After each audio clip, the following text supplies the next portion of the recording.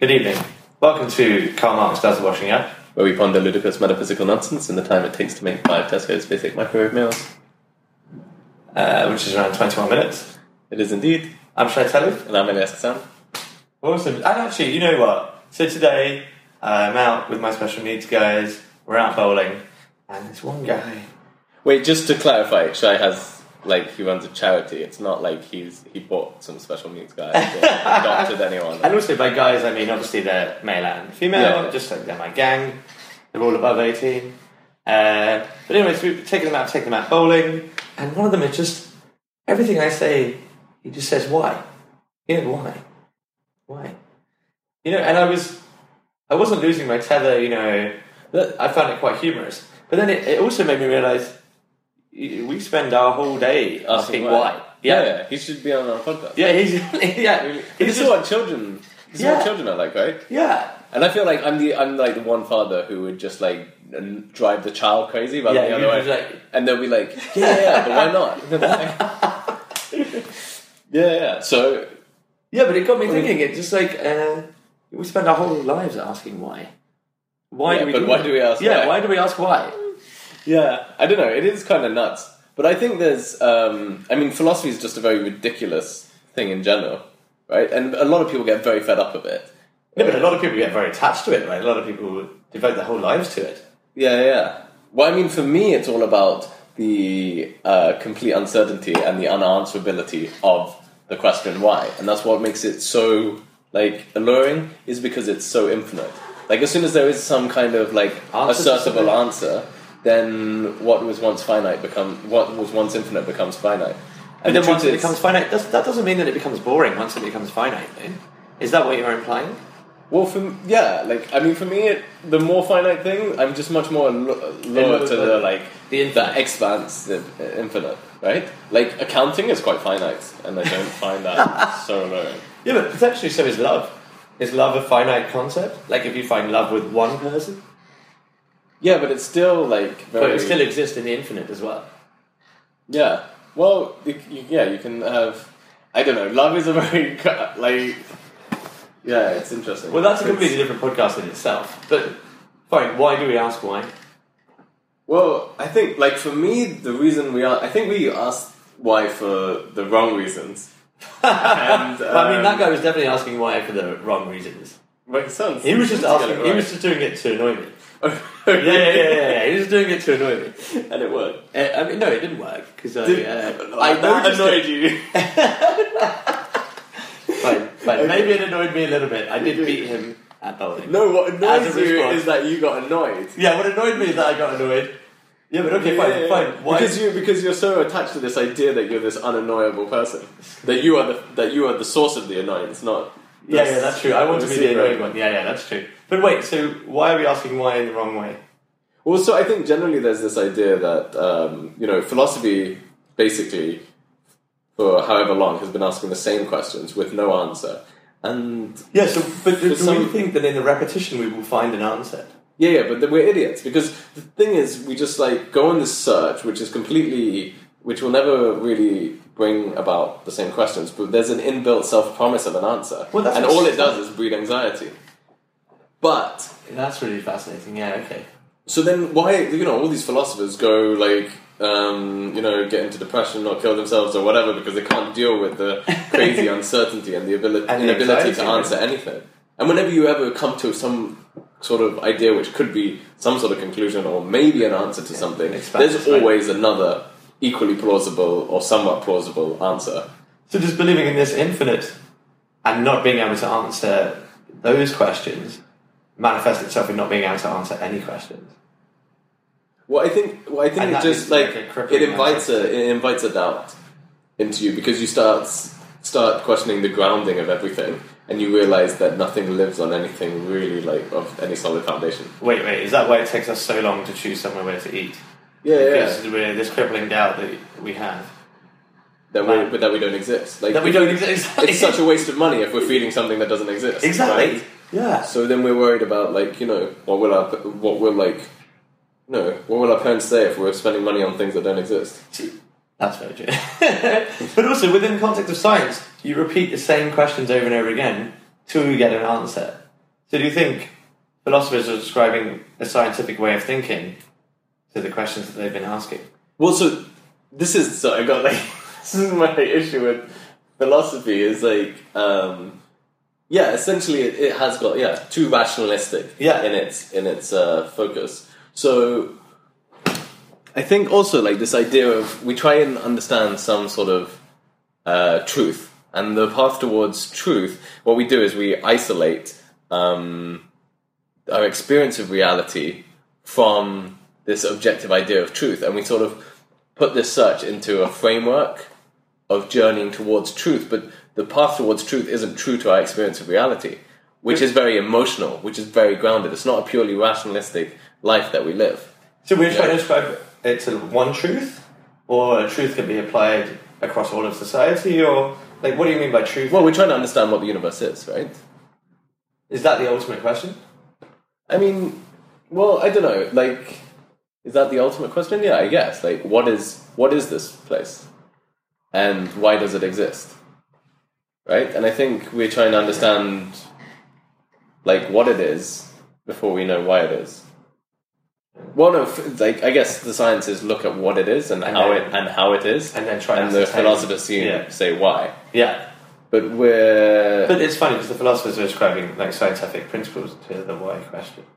That's what we're suggesting, right? In that they're making it too rational. Yeah. But also there's very how do you approach a question in an irrational way?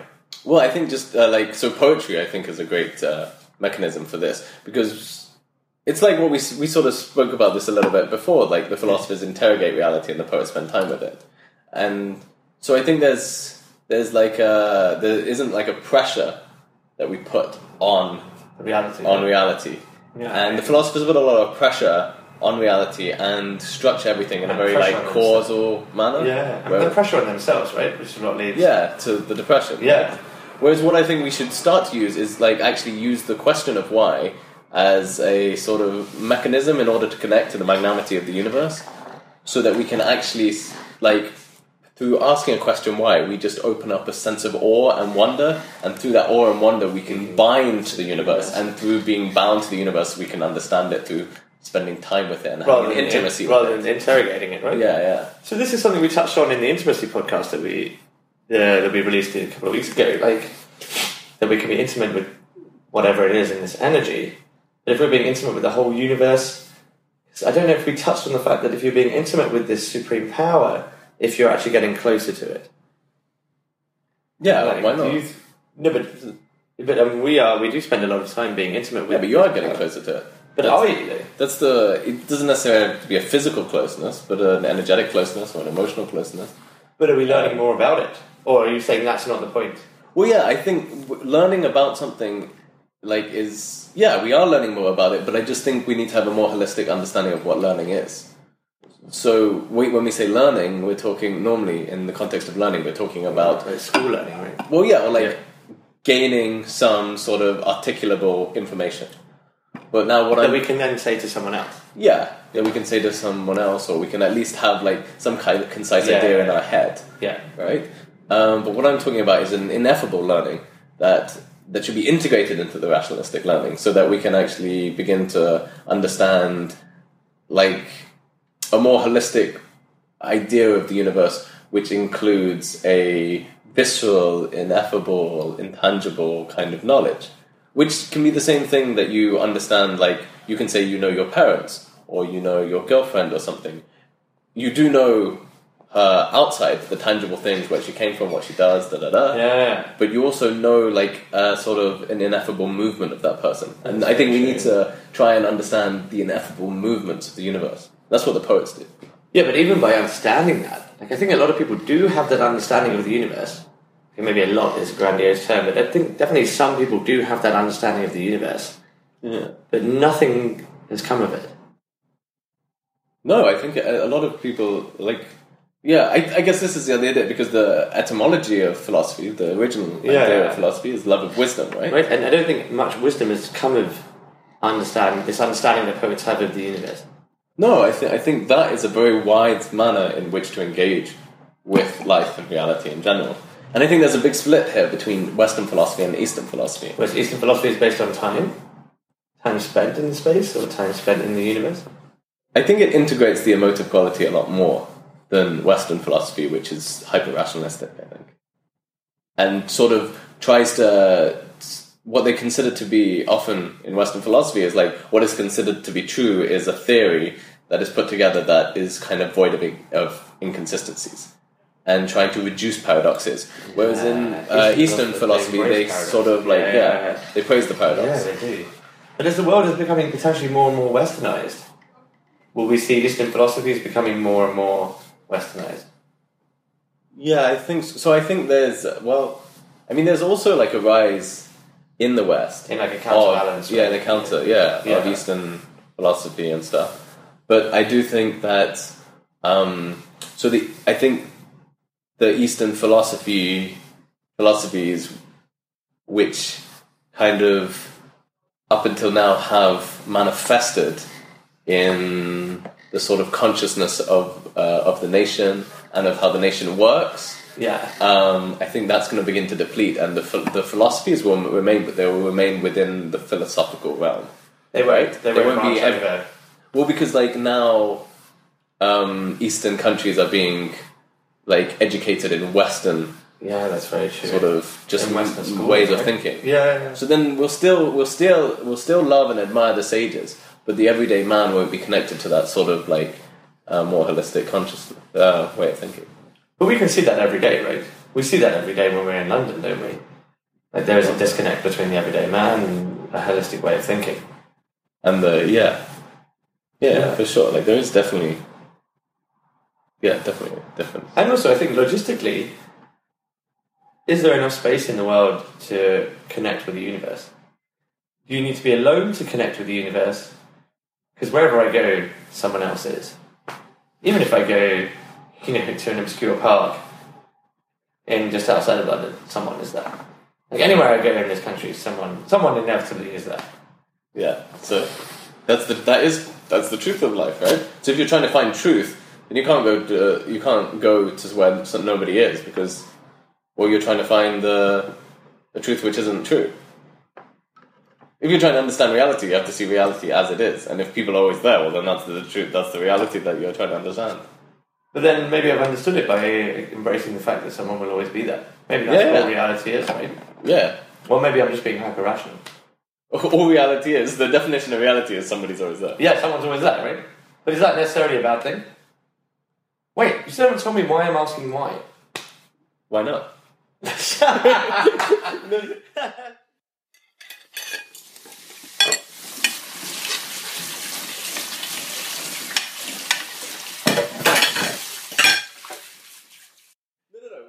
Why? I don't know why you're asking it why, but why people ask why we ask why is because we're trying to open up the spaces, right? No, and we're trying to okay, we're doing we're trying to find.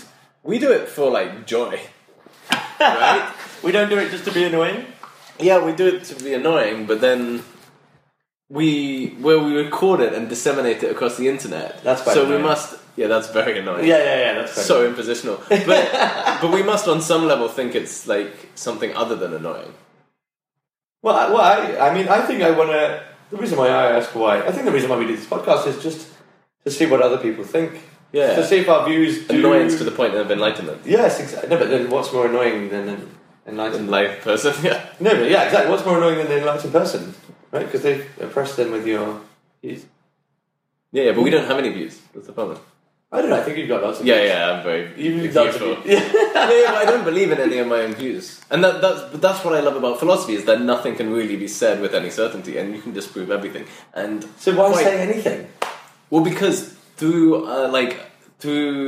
kind of linguistifying some possible reality, you open yourself to the sort of immense possibility and immense like beauty and magnanimity of the universe, and through having this like connection to that, you begin to develop a sense of gratitude and openness to the universe, and begin to like bind to it and then fall in love. And it's just like the greatest sensory experience. Okay, fine. So that's the end goal, right? Like you think the ultimate form of happiness comes from binding yourself to this universe. Yeah, it's an intimacy. It's just a really high level of intimacy, right? Yeah, and I think the problem is that we No, so I'm with you on that actually, but I think the reason why a lot of people don't ask these questions or don't have that same attitude is because they don't think the endpoint is that level of happiness. They see that endpoint as being, that crippling depression that those philosophers have had, or the suicide or whatever. So why do you see that endpoint as that happiness rather than that crippling depression? Because you've experienced it? Yeah, because I've experienced it. Right. And I kind of used it in that. Well, yeah, because I've experienced it, really. But I've also experienced the other thing. Like, I do... crippling depression. Yeah, well, I do feel like I have more doubt than is necessarily healthy, but I also, kind of revere a sense of doubt because I feel it to be intellectually honest. More intellectually honest. Why? Why?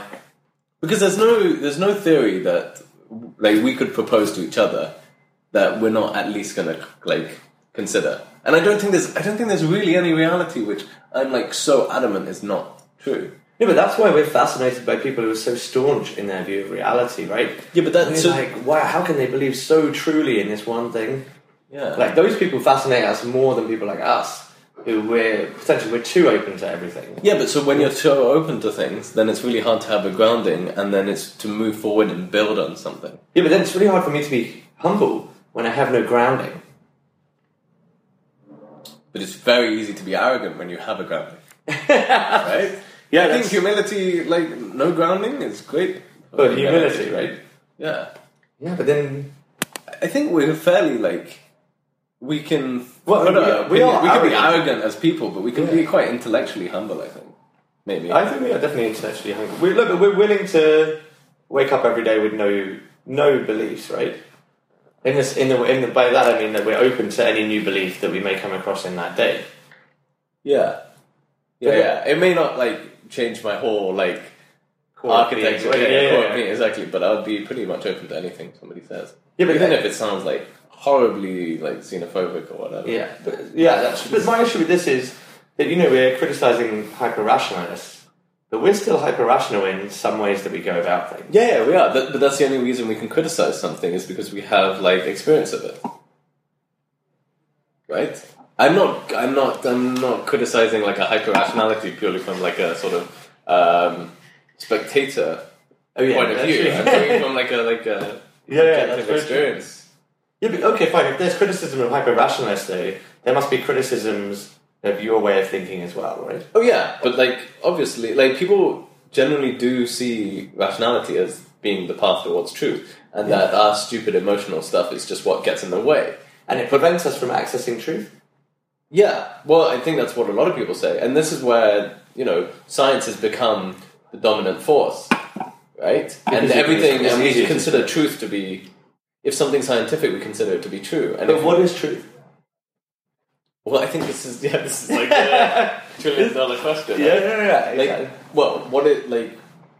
So I don't know what truth is or what is true, but what I believe is the path to get towards truth has to reflect our experience, the totality of our experience of reality. Because otherwise, the path towards truth is not true of the reality. So it has to take into our emotions, right? Yeah, it has to take in our feelings. It has to take in everything that we experience in that moment. Yeah. And so this is why I think we should have something which I like to call emotive rationality, where we bind the rational and the emotive. Whereas, but so many people tell you to take your emotions out of every decision that you make. Yeah. But you're saying that we should do the opposite. Yeah. And that we should include our emotions in every decision that you make. Yeah. But the problem is when we take our emotions out of the decisions we make, we don't take our emotions out of the decisions we make, right? And what we do is we just rearrange. Yeah, we recontextualize them, right? Yeah, we put emotions first and rationality. So the outer layer is purely rationalistic. Yeah. But our emotions are still there, right? Yeah, they're underneath. Yeah. So I'm just saying that we fuse the two together, right? So normally what happens is you're governed by some sort of desire. And some emotional impulse. And you just filter it through the system of rationality that makes it nice and tidy and immaculate and allows you to keep furthering this desire, right? And you can get up on, you can have a podcast and that's very say true. whatever you want because it sounds rationalistic. Sounds like it makes sense. Yeah. But you're governed by something deeper and inner. And so that's really fascinating to me in the context of, the ultimate desire in terms of sex. So we want to have sex a lot with people that we see or people that we come across, but there's a rationality that prevents us from, just doing that. What is the rationality? AIDS. No, I think the rationality is like, potentially humility, potentially self-consciousness. It could be a myriad of things that prevent us. What do you mean humility? How does that prevent that? You don't think so? I think if the opposite of humility is ego, if we had huge egos, then that would definitely increase the amount of sex that one had. Yeah, but ego makes you self-conscious as well, right? Do you think ego makes you self-conscious? I think ego, in a lot of people's thinking, it raises your self-consciousness. No. It makes you inflammable. No. What? No. The ego is the space in which arrogance and self-consciousness can emanate from. Yeah, but in the terms of my ego, my arrogance severely dwarfs my self-consciousness. Yeah. For you, it's definitely. Oh, but you think for the normal man? Yeah, I generally think a normal member of society? Yeah. I mean, for me, the thing that prevents me from talking to somebody that I would want to talk to is ego, right? It's a self-consciousness, or it's like fear of being seen in a certain way, or like, that's all grounded in ego. And so then when I speak to somebody and want to show off and be like, la la la la la, that's all grounded in ego. That's also grounded in ego. Yeah, but wait, what does it have to do with emotiveness and rationality? I don't know, you brought it up. Yeah, no, so sorry, if we were... So that, in one case, the reason why we don't go is when our emotions are behind our rationality. We don't go... To go and speak to them, right? Our emotions are behind our rationality. Yeah. And when we do go, our emotions are fused with our rationality. And when we do go, our emotions are fused with our rationality. Maybe this is a bad example. When we do go, how do you mean, like... Sorry, so I mean, I think we're... So I forget male and female. Like, if I just see someone interesting on the street now and want to talk to them, yeah, they're wearing interesting pieces of clothing, or I think there's someone that might like our podcast, for example, or might want to finance our podcast. Okay, also if I do, Karl Marx is washing up. Yeah, but if I follow a rationality, then I talk myself out of it. Yeah. But when I fuse my emotion and rationality, I end up going. Okay. Yeah, but that's what I meant. That was a very convoluted way of expressing what a very simple desire. Yeah. Yeah, that makes sense. But I think generally in those sort of situations, like rationality will get in the way of that. So what I'm doing, but that rationality is all tied up in an emotion, right? That rationality is not purely rational. It's just saying that basically it's more comfortable not to, and it's your fear of being rejected or fear of like feeling stupid that prevents that from happening. So that's what ends up being wrapped up in irrationality. So do you think poets lack a fear of being rejected and lack a fear of being stupid, whereas philosophers, because they're potentially becoming more and more rational, have gained this fear? Oh, I've always had this fear of being rejected, of fear of being stupid, and that's what maybe has led to the crippling depression. Well, philosophers read books until they become impotent. Wait. So you think the biggest cause of impotency is reading? Yeah, of course. That's really fascinating. Wait, what? Like, that's why I always go to the optometrist when it's not working. Wait, is that not how it's seen in the medical world? I've been reading less, and I've become less impotent. Yeah. But I thought it was just because I was having more sex. That's why I was reading less. But I'm having more sex because I'm reading less. You don't read during sex? Man, I'm really losing my but so what were you saying?